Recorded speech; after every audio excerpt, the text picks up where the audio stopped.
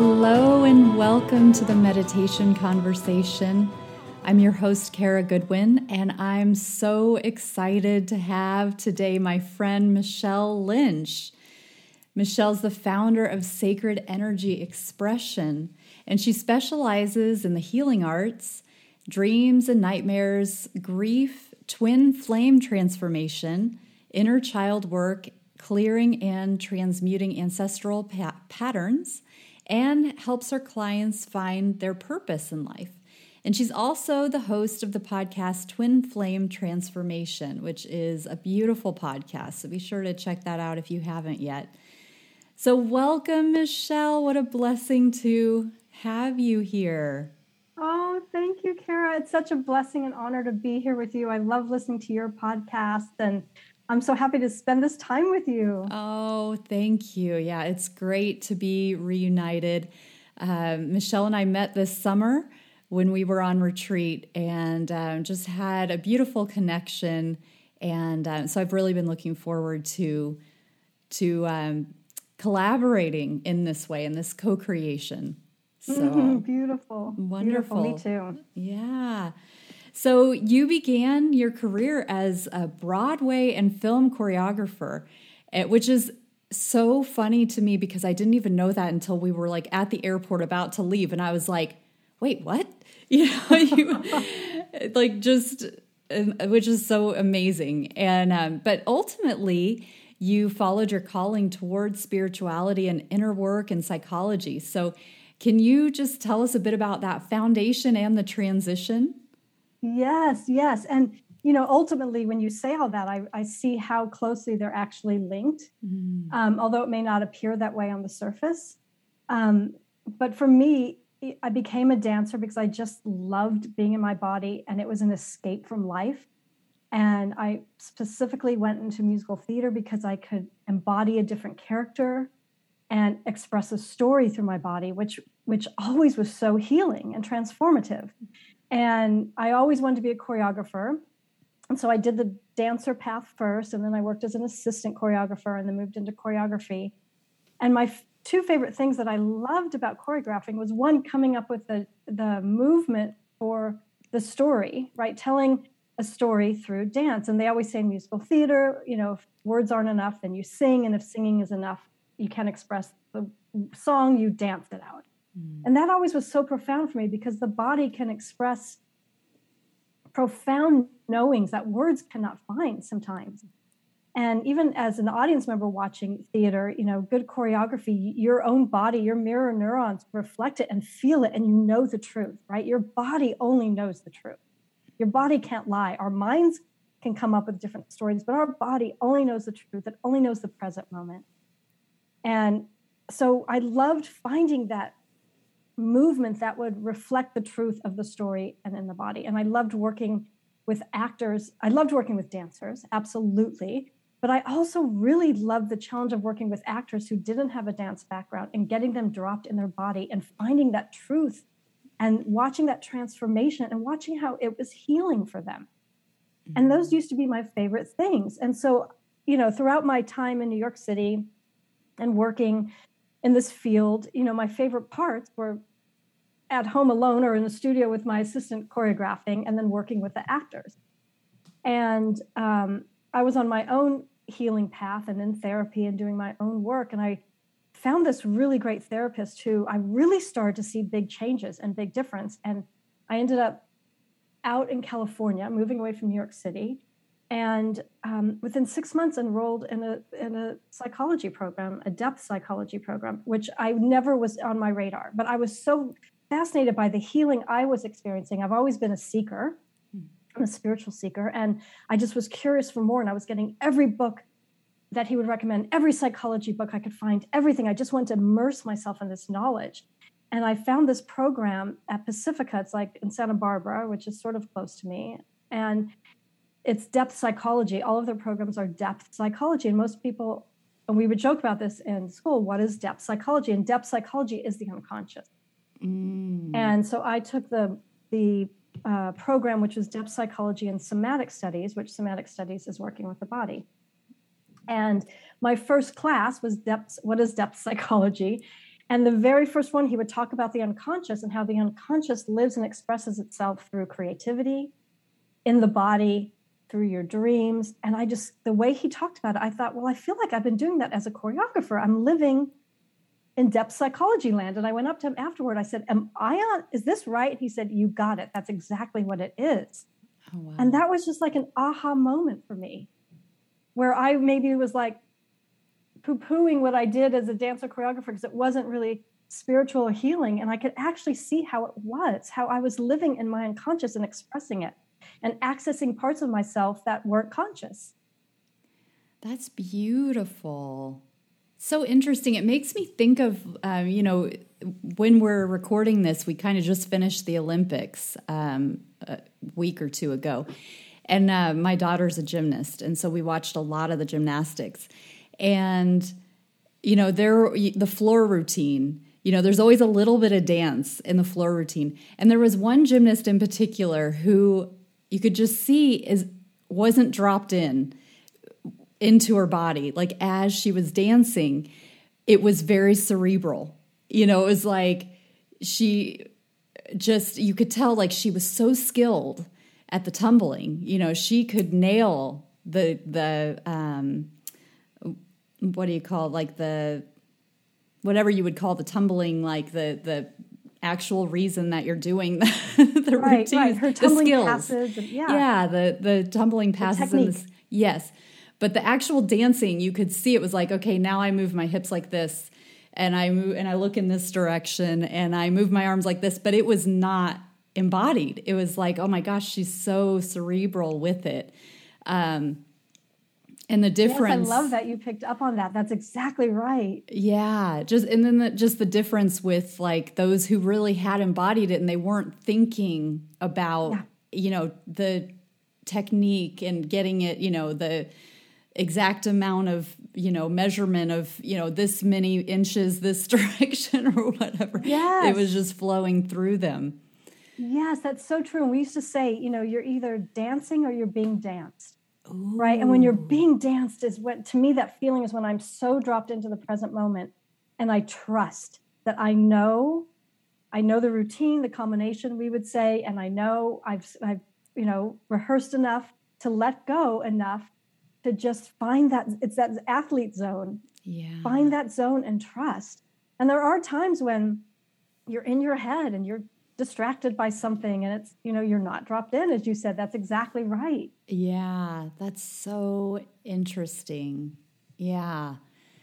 I don't know. The other thing that you talked about that I loved was watching dance and how as a participant, it fires neurons and it activates things within you. My daughter, who is a gymnast now, spent a little tiny flash of a moment as a dancer.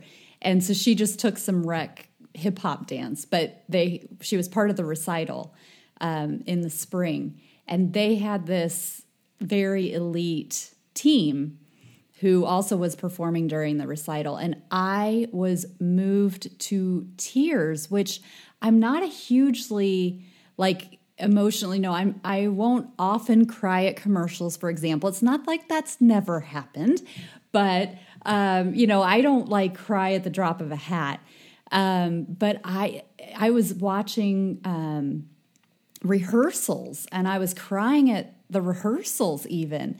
It was so moving and these girls were just incredible. It was so moving, combining, the sound with the movement. It was like, I don't even really know what's happening here, but it is touching my soul, and it's not even for that. This was not so any sort of spiritual, foundation to it. This was very much a commercial kind of, thing, But if you think about First Nation or Indigenous people, so much of dance was part of their culture and their healing.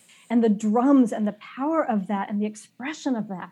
Yes. And as a culture, I feel like we've lost that. But I think these new dance shows are bringing sort of back this awareness into people and letting them see these different things. And just your experience of being moved to tears is exactly the power of dance. the Yeah. power it has, and those mirror neurons that know what that feels like on some level. You resonate and your body's vibrating with it, and there's things firing, and it's healing. Yeah, absolutely. And I love what you've said there about the indigenous cultures. And that was something that I had for later. But, I'd love to talk about this because, movement can be like a key component in shifting our consciousness. And we see this with yoga also because, the original intent of yoga was that it was mirroring what actually happens spontaneously within the body, that the body can just come into these positions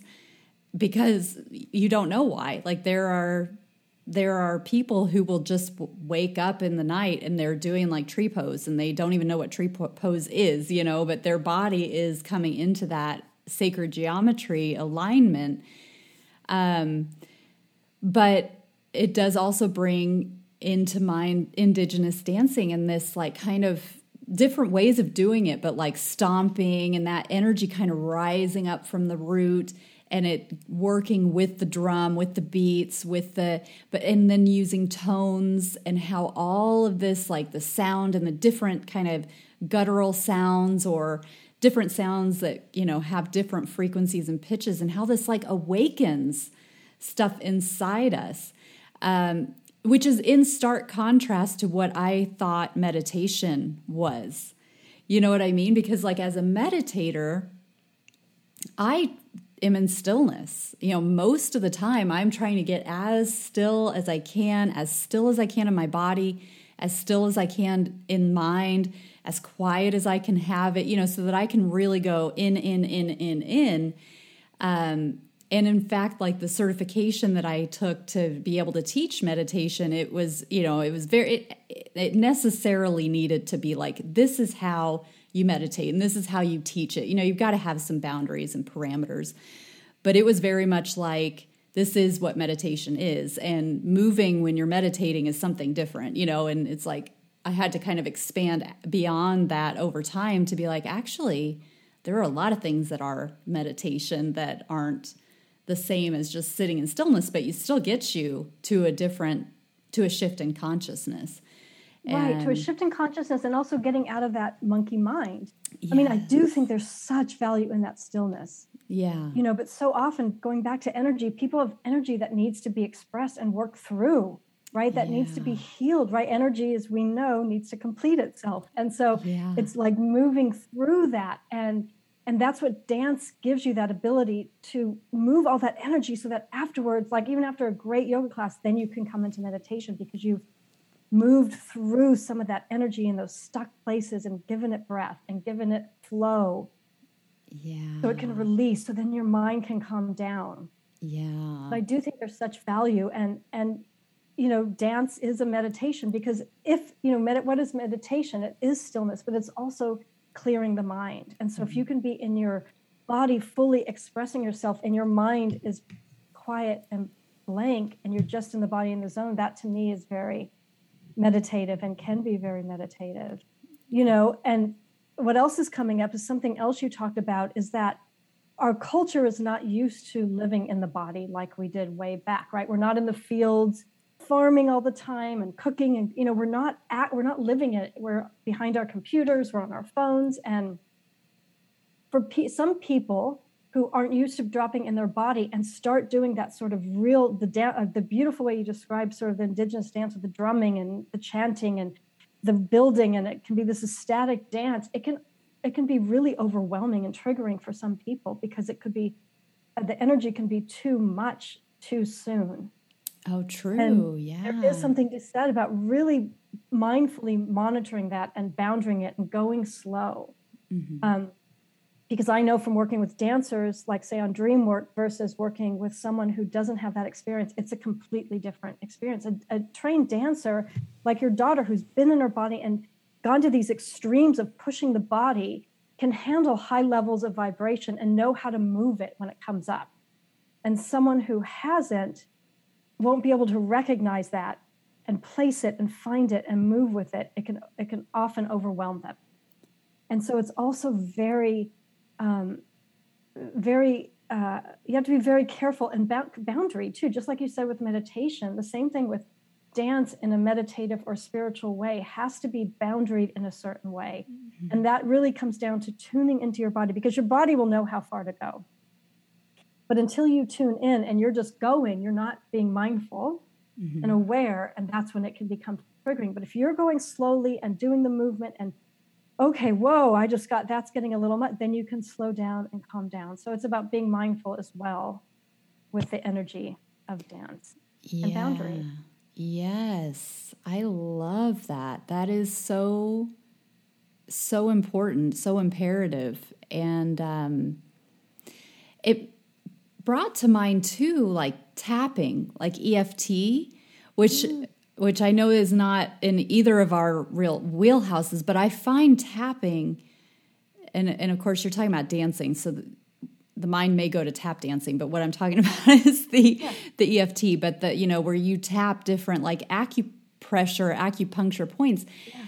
And as you were talking about that, like getting into the body, I wonder if that's part of the mystery of how that is so effective, where you're really engaging with the body when you're not used to engaging with the body, when you're like floating, because when we're in the mind, when we're stuck in the intellect, or we're stuck in the mind field, we are not pulling all the way into the body. We're actually engaging with the field, with the energetic field that is around the body.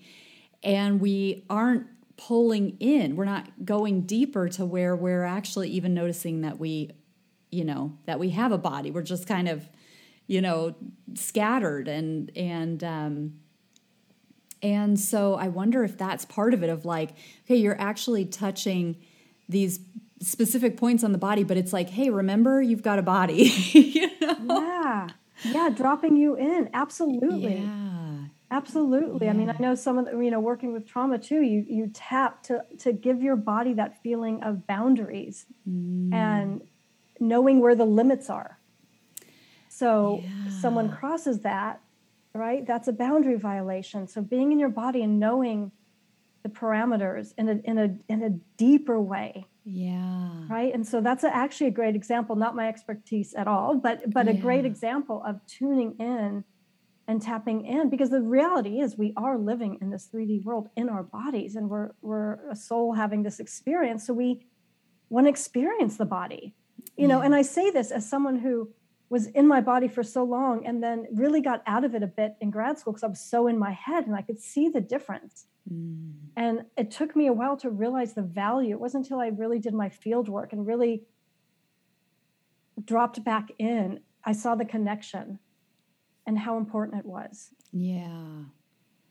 So fascinating. There's something powerful about that. Yeah. I just led a meditation like right before we met, and that was just naturally and very organically and mysteriously, now that I'm looking back on it, I was like, just, bring your awareness inward and just come out and feel to the edges of your body. Just feel the boundary. Just take your time and like, just feel where your skin kind of comes to. And then it was like, and then feel like, bring your awareness like outside the body as far as it makes sense to where you kind of tune into where do you naturally kind of stop, and just imagine there's a sphere around you and feel around the border of that sphere. Oh my gosh, I got goosebumps as you described all that. How perfect. Yeah. And now here we are talking about this, and I'm like, I guess there was some part of me that was like, we're going to do this somehow. We're going to. That is so perfect and so aligned. I love that. Yeah. Wow. How beautiful that sounds. It's amazing. So let's shift. I'm really curious to talk to you about the twin flame work that you do. So this is not something that we've really explored. And I know that some people are very knowledgeable about the twin flame, and they kind of take it for granted that everybody understands this. But I do come across plenty of people who are like, "Oh, what? What is a twin flame?" And it was not that long ago that it was a new term for me as well. So let's just start by like, in case that's a new term for people, what is a twin flame? Yes, absolutely. It's such a great question. And again, I didn't know what it was until I went on this journey. But from my research and my understanding and my lived experience of it, the twin flame is meeting someone who carries the same frequency as you do. And from my experience, it was, we all, if we really go spiritual and talk about how we're all one, and then we split apart as souls, if that's the belief, you hold. And according to what I know, twin flames were one of at the very early onset that split apart. So really the closest to source that you can sort of find. And it's someone that carries this energetic blueprint, the same energetic blueprint, the same frequency at their core, their divine core. And so what happens, and this was what happened to me, is I met someone who I had like an activation with. I saw in his eyes this knowing, it was like a spiritual awakening where I saw the future, I saw us, I saw everything. And I just had this knowing, and my body, going back to the body, only knowing the truth, my body responded like it was like a Kundalini awakening with the vibration that was set off in me. It was so huge. And I didn't know what it was. And we were very close, but he was not available for a relationship with me. And that's just I didn't even know what to do with this. And so I just researched, what's more than a soulmate? What is this? And I came across the term twin flame, and everything that I would find and read about described this, that it is a spiritual awakening, and that they will trigger anything in you that is not love, that is not unconditional love. And that you cannot, and this I know from experience and working with twin flames and interviewing twin flames and talking with them, that they have to reach a certain level of self-mastery and self-love to be able to come together, because the energy is so intense, and you have to be able to hold that love, and you have to be able to not have any sort of codependency in any of those, what most of the world operates love with, because it will trigger the other person, because that's not who you really are. You can't meet at that place with all that other stuff there. It will push and pull and trigger in the most extreme ways. And it brought up all my stuff in a deeper way than the therapy and healing work I had been working on. And so what a twin flame journey really is a journey back to self, back to source, back to divine love, and it's self-love, which is a spiritual journey. And I think those of us who have gone through this is just our way our souls designed our spiritual awakening to happen through another person. And so, we can get caught up in the title of it, and I certainly have, but it resonates with me on a very deep level. But it really is, and this is when I work with people, it's about coming back to self-love. And that's been one of my biggest things I had to come back to. I had this intense love for this other person, and there was a day that I was like, well, what if I held that love for myself? And I realized I didn't have that for myself. And as soon as I did this, the relief and the pain went away. And that was my path to a deeper, part 2 of my healing was this twin flame journey. Wow. So thank you for sharing that, and especially your own experience with it, because I know that's been a painful part to it. I think a lot of times we have this impression, or a lot of people have the impression that like your twin flame is like this, you complete me, and it really is like, oh, this other person that really defines who I am. And it really feels like this other half that now I'm whole because of this other person.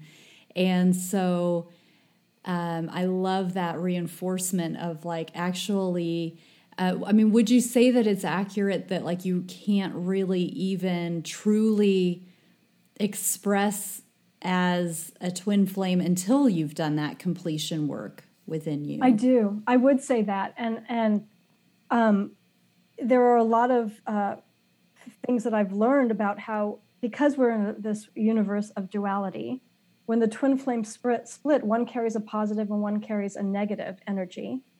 And there's a lot of sort of spiritual talk in the world right now about divine feminine, divine masculine.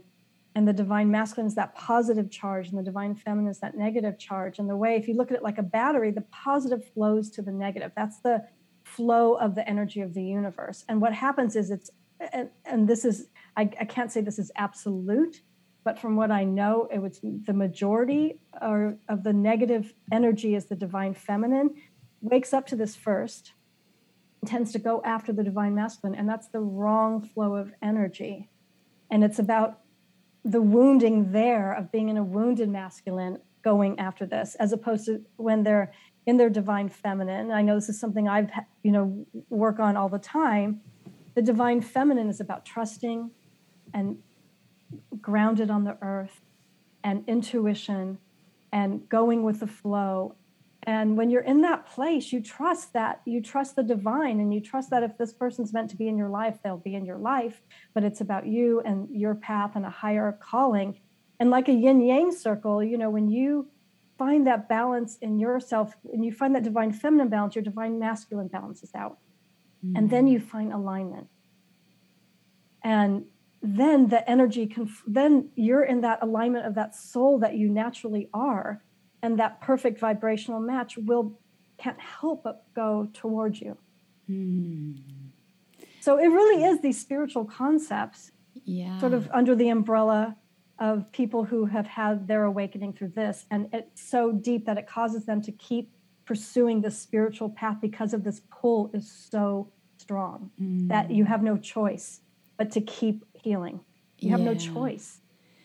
That's incredible. And it's so important because when we are viewing anything external as completing us, or as, this like, oh, now I can see how I can be whole, it really can get in the way, because really we want to align with source, and we want to be able to step into our true power and step into the wholeness that we are that we carry as the spirits that we are, as the souls that we are. And there are a lot of things that can come in and distract us, and that we can bring our awareness to, that kind of can cut that off, where it's like, oh, okay, I'm going to focus on this and it's going to take me to source. And so the liberation that you have in that, okay, the healing that I have to go through, I have to recognize, I have to fill myself with the truth of who I really am, who I am in this, this divinely perfect being that I am. That in order to realize that, there's healing, there is truth that has to be realized and faced, and there are shadows that have to be looked at and that have to rise to the surface, and we have to come into acceptance, and there's judgments to overcome, and there's work. There is work to be done. And so if we're looking to someone else, whether it's a twin flame, or there are other things that can be those things that are kind of like, oh, this will do it for me. This is going to do the work for me so that I don't have to do that work. I'll feel wholeness, in this other way. It's like, maybe not, maybe you do have to do that work, And wouldn't you say, like, that's everyone's spiritual journey? Yes. Right? It's the same thing. It's coming back to yourself and self-love and aligning with source and especially with the twin flame journey. And I think there are a lot of relationships too, but with the twin flames, most clients that I work with and myself, we didn't come from functioning households. And so our definition of what love is was a little skewed, and it's relearning what love is in a relationship, getting rid of codependency, really healing that, any attachments, any control, any need, that you're going to complete me, any of that will not work. Mm-hmm. The twin flames that I know that have come together in union had to be in separation for a long time. That's a big part of it. to find their path. And then when they did, then they came together. And that's like almost across the board when you talk to twin flames who are in union. That's and how it's still about their alignment. It's not about the other person. Yeah. You know, and there really is, at least here in the West, I can't speak for, you know, Eastern cultures. Maybe they've nailed this down better, but codependency and union, really, it's so hard to master that because we value I would say, you know, generally speaking, you know, a lot of people are looking for somebody to need them, especially women. You know, they want to be needed and they want to be shown that they are needed and they are valued and they want that validation and that confirmation. And that is shown as love. And, that is so well said. So it's really interesting to be like, actually, if you're still there where you need that person to need you, and if they can't show you that they need you, they aren't loving you, it's like that you still have a ways to go because that's codependency. You know, it's like you've got to find that value within yourself. No matter what the external is doing, even if that external is this reflection of you that you're seeing as a reflection of you in your partner, it's so advanced because I think it's hard to understand in a lot of ways in typical society, like mainstream society. I think that's right. And what I have, you know, come to learn and experience is that this is part of my purpose, is to redefine love and to cultivate a relationship that's built in a different way than I was taught. And, you know, I love how you said so perfectly, it's in our society, it's in our culture, it's around us. And so that vibration is also active too. And it's finding your way around that and what it's supposed to look like. Yeah. And redefining it so that I'm not carrying down those genetic patterns from my family for another generation. I'm breaking it and I'm creating a new template for love. Yeah. You know, and I think that is what we're heading into, right? In this age of Aquarius it is self-mastery, and that's also in relationships too, so that it's not needing, I mean, there is an agreement, right? And there is such beautiful co-creation that happens with relationship. But when you're dependent, and some people, I have friends who are in relationships who love the feeling of being dependent on their partner. That makes them feel safe. And that's their agreement. And that's absolutely fine and perfect for them. Mm-hmm. You know, and I just know for me, that's not where my soul's template is, you know. Yeah. I definitely feel I am called to work on it in a different way and clear anything that isn't that. Right. Yeah. That's amazing. So beautiful. I mean, there's so much growth and opportunity here within our relationships to help us, you know, to help us keep advancing on our path, one step at a time. Yes. Right. Yes. Right. So, I had mentioned in the introduction that you're the founder of the Sacred Energy Expression Healing Technique. So, can you talk about this? What is the Sacred Energy Expression Technique? Yes, perfect. Yes, it is a technique that I developed based on working with dreams and combining my years of choreography and dance, the spirituality journey I've been on with the twin flame journey, and the expression of dropping in the body like we talked about earlier.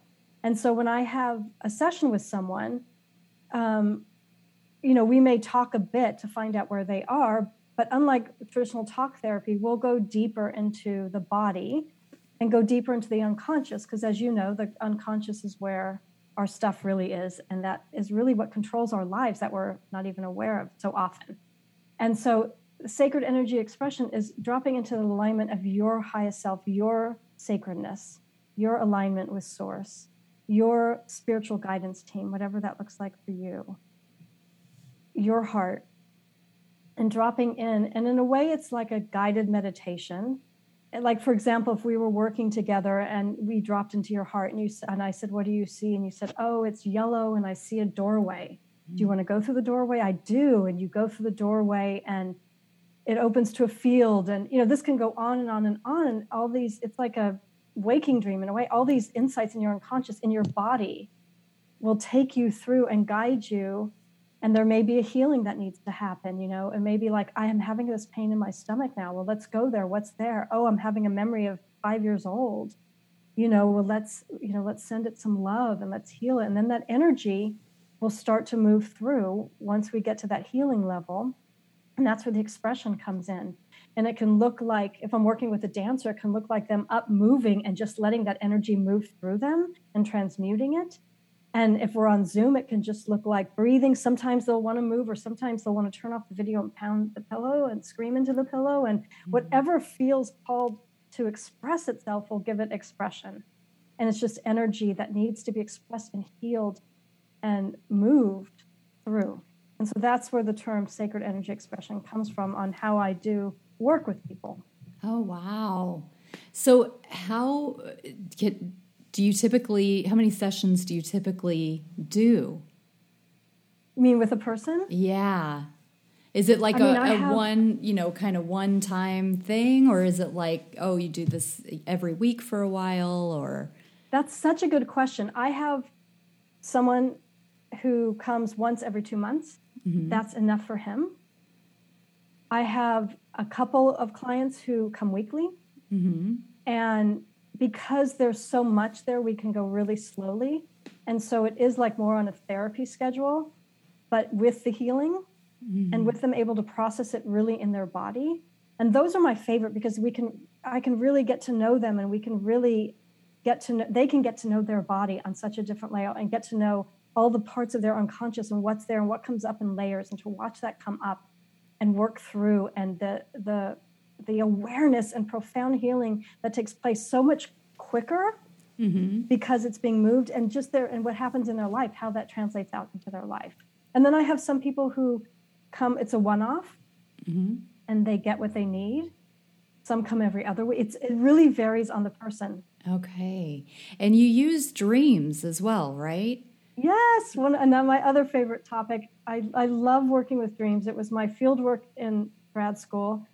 And I didn't know how I was going to, I just knew, I took a dream class and I just knew, I'm like, this is it. I know I have to work with dreams. And I didn't know how I was going to do my field work. And I kept thinking I wanted to work with people who were dying and look at their dreams. That's really where I was being drawn to. I just thought they must have profound dreams because they're transitioning to the other side. What does that look like? And then I realized, in sort of meditating and doing my own stuff, that was too triggering for me. I wasn't ready for that. And I had a dream of this. I was trying to get home in a car, and I had a little boy in the passenger seat with me. And I was and there was a roadblock to get to my house, and I kept going all these different ways. And no matter what, I kept hitting this roadblock. And when I'd hit this roadblock, this boy would jump out of the car and stop me.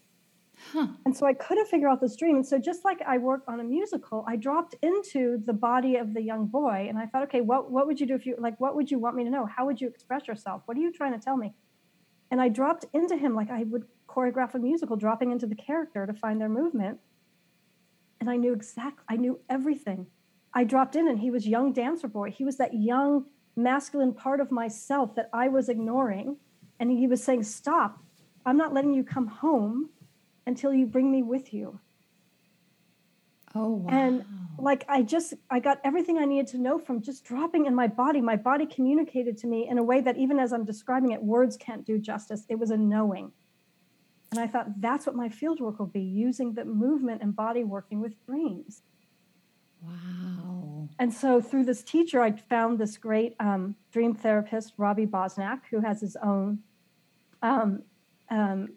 way of working with dreams that he developed called embodied imagination.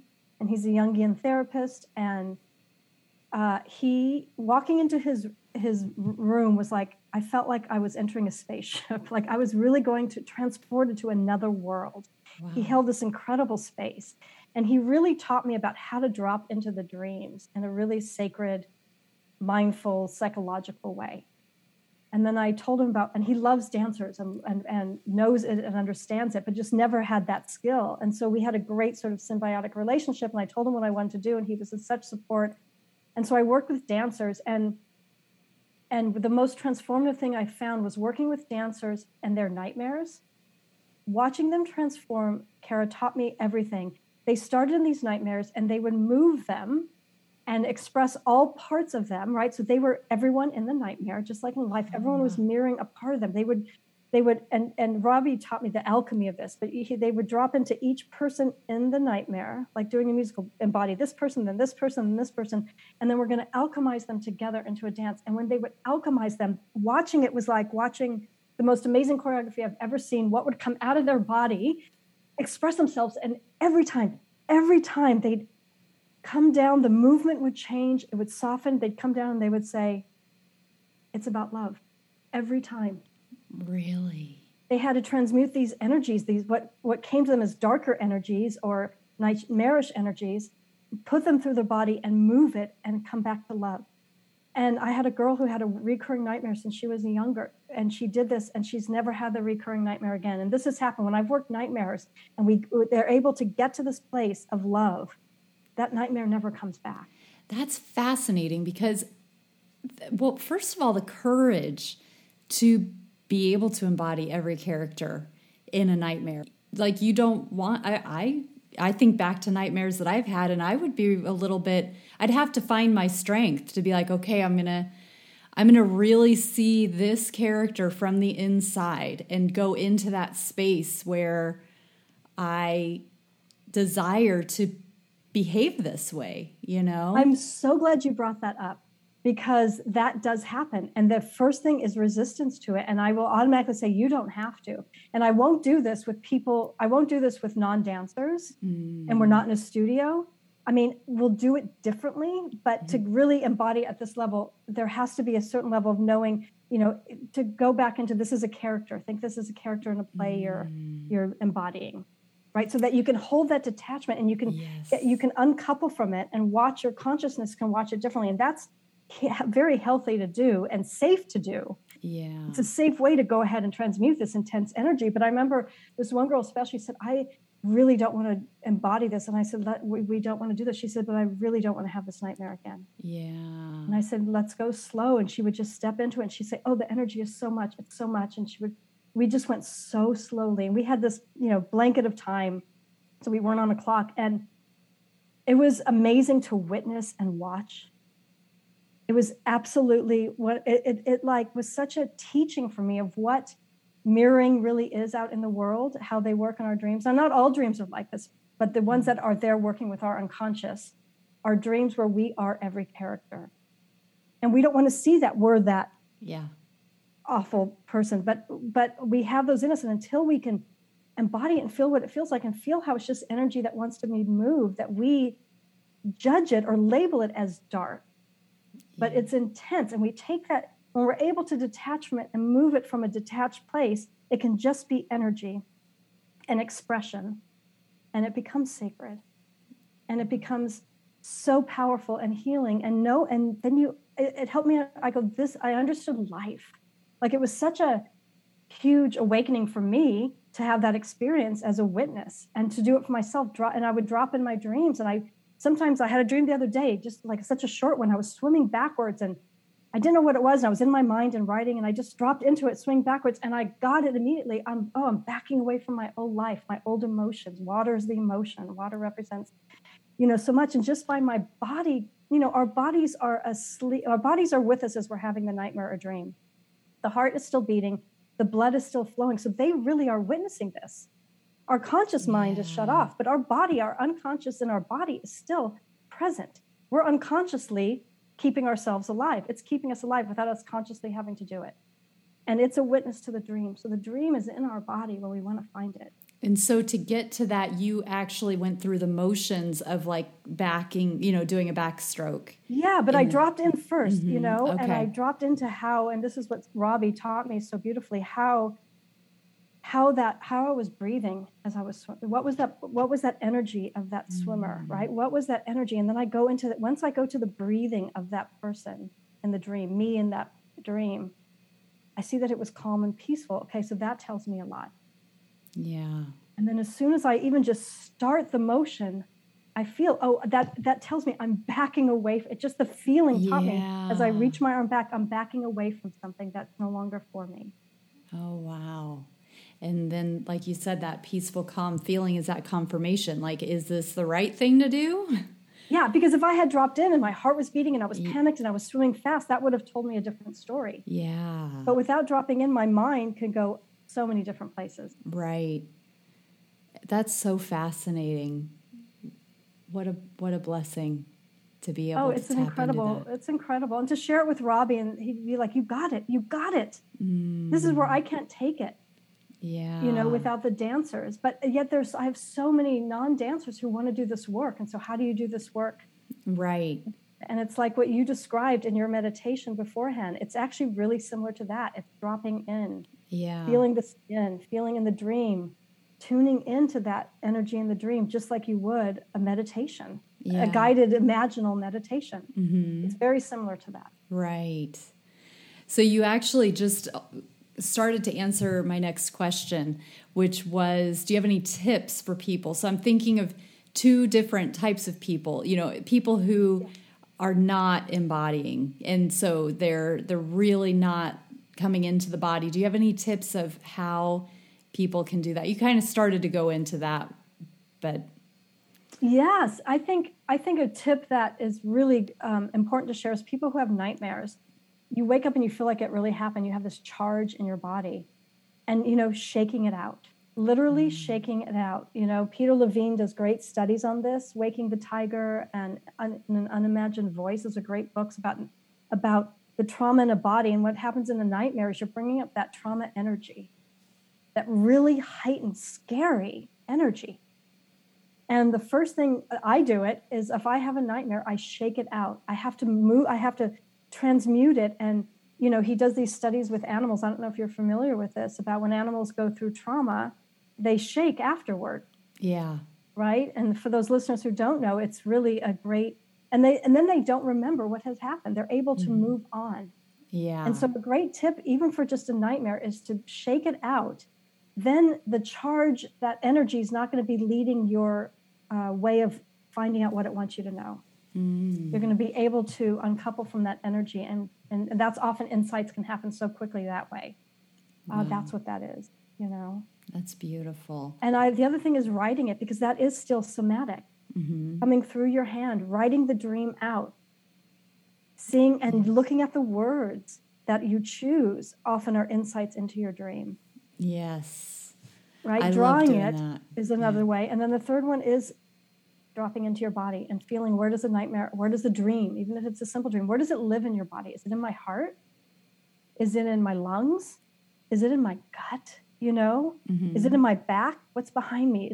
That's past? Where does it live in the body? So without dancing it, those are great ways that people without that sort of background can start to work with a dream. Yeah, that's beautiful. Thank you. And I guess you have answered how dancers can do that by taking and reinforcing as well, again, that you're taking on the character as a character rather than like fully embodying, like, oh, I am this, yes, demon. Kara, thank you again for reiterating that, because that is so important, because truly these are just parts of us, right? Yeah. That we are embodying and we're playing out, because our true aligned higher self and soul isn't part of those 3D characters we're playing. Right. And so to be able to look at it as a part or an actor is a really great way to keep your consciousness apart and not get consumed by it and not think you are that. Yeah. It's just a part of you that you are looking a lens through, right. like an actor, like a character. Yeah.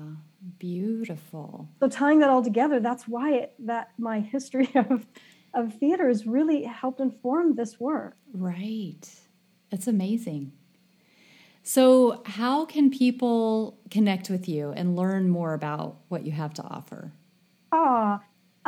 They can visit my website, which is michelelynchhealing.com, Michele with one L. The podcast, Twin Flame Transformation, I do have a link to my website I usually put on that. Mm-hmm. I have some articles on Medium. I write a lot. It's my way of processing. Okay. I write about twin flames a lot. I write about divine feminine and masculine. I just write about my experiences and the insights I have about dreams. And so I think those are the best ways. Perfect. Well, if you want to supply me with those links, I'll be happy to put them in the show notes so that listeners can go in there and learn more. And you do private sessions and all over because of Zoom, I presume. Yep. You can keep. I have people from all over, and when the pandemic started, I started doing group dream sessions online. Oh, wow. And those were people started having really, I don't know if you remember or had any, but people started having huge dreams and nightmares when the pandemic started. That fear that was in the collective triggered anything that was in people's unconscious, and it was coming up through their dreams. And these dream groups, I'll do another one in January, like an extensive weekend, but through them to be able to witness other people's dreams too is so healing. Yeah. And you see how these characters are the same energy, but playing out in different characters. Yeah. Well, without going into a lot of detail, you and I just had that this weekend where like somebody that you don't even know came through unexpectedly with me who had a dream that didn't make sense to her, but she wanted to tell me because I was in it. And then I was like, I know exactly why you felt compelled to tell me that dream, but it was actually for you. I mean, isn't that amazing? It's amazing what our unconscious, because through the unconscious, we connect to the collective unconscious where we share. Yes. And that's the thing when I'd have these dream groups, their collective unconsciousness would share this dream space, and their dreams all felt connected. They all could connect to each other. Yeah. And as a witness, that was profound. Yeah. I'm actually running a dream course too as we're wrapping up this week, but and we're finding the same thing. It is fascinating. People are having dreams that then relate to what other people are having in reality in the waking time, and they don't even know it, but they're submitting them to me and my co-creator. So we're reading through stuff, and I'm like, wait, that just happened for real for Patty, but Emily dreamt it like before it happened to her, and they don't even know. Like, she doesn't know about the dream, and Emily doesn't know that it happened in real life. I'm like, this is fascinating. I had no idea, Kara, that you worked with dreams. Do you have time to share a little bit, or is that for another time? Well, I mean, we've just done this one course. And so it's been this 7-week course, and it's with Michael Massey, who is often on the show. And I know that you're familiar with Michael too. And he has actually built this pyramid that he built years ago. So it's got like these amazing capstones that have like crystalline technology in them, and then it's like a tabletop pyramid, but and everybody has these pendants that we've made and then charged with the pyramid, and pyramid technology has it creates this. I'm going to use probably the wrong words, but like a harmonic coherent field, and so the crystals, the pendants are charged all charged together in this coherent field. And then everybody gets that and wears them or uses them anyway in meditation or however they feel called to. And then we have like weekly gatherings, sometimes twice weekly, where Michael, with his shamanic background, kind of just talks about the different, the different layers of the consciousness and how it all interacts and what the grid is, and how the grid plays into our dreams and the different grids. We have like personal grids, and we have planetary grids, and we have solar grids and galactic, and so on and on and on and on, and symbolism, and then people submit their dreams, and we are all kind of seeing different symbols that keep emerging for different people, or similar things that keep coming up and across, where it's like, oh, that's interesting. Like there's a case of somebody who used to have a recurring dream as a child where they would hide behind these trash cans when they were being chased by this entity or whatever. And then somebody else submitted a dream where she had dreamt that her daughter was a toddler, and she found her hiding behind these trash cans. And oh my gosh. I mean, just things like that are so specific and fascinating that it's happening across the group. And I don't know. That sounds wild and really fascinating to work with the energies and the grids on a whole nother level. Yeah. Amazing. Yeah. So it's because our dreams, they're helpful for healing, but they give us those insights to help us like unpack what's happening within. And for some people, it's really just about like, I don't dream. So how can I start opening that up so that I can even remember what's going on? Because we are all dreaming, but we don't, it's not unusual to not be able to remember your dreams all the time. So yeah, that's a practice, Yes. And like you said with the writing, that helps a lot. I imagine also that acting out of it helps to keep that, the flow going so that you can remember it better as well, just engaging with your dream that way. I think it does. And it tells your brain that you want to remember it, right? And I also find intention setting before you go to sleep. I don't know if you guys work with that too, but that's so powerful. Yeah, absolutely. And intention setting and asking, I will, every time that I'm about to go to sleep for the night, I pray and I ask every night, please, speak to me in my dreams and help me remember, because I'm like, beautiful. I'm like, I know that, you may speak to me, but I am likely to forget. What a beautiful prayer. Help me remember. Yeah. And I love that. It does help for sure. So, and it goes, where you are intending, putting your intention, the universe will come up behind you and support that. So, yeah, well said. Thank you. Thank you so much for being here, Michele. What a blessing to connect with you in this way. You have such insight and wisdom and such a beautiful, beautiful heart. So I can't recommend enough that people look you up, and I think you have a lot to offer people in all these myriad ways that you are able to connect people with the healing that needs to happen within them for their progression. So thank you for your light. Thank you so much. That was so beautiful. This is such a treat to talk with you about all this and your understanding and your passion and your beautiful heart being reflected back to me. So, thank you so much. Thank you, Michele. Oh, so much fun. Thank you so much, Michele, for being here. Be sure you check out her podcast, Twin Flame Transformation. And as I mentioned, I'll have all of her information in the show notes so you can take a look at how to work with her with your dreams and embodiment and all that she has to offer. She is a really, really beautiful, beautiful soul. So has so much to offer. And thank you for listening. And be sure you pass this along. You can rate, review, subscribe so you don't miss any of these beautiful episodes. I really appreciate your support. And I look forward to the next meditation conversation.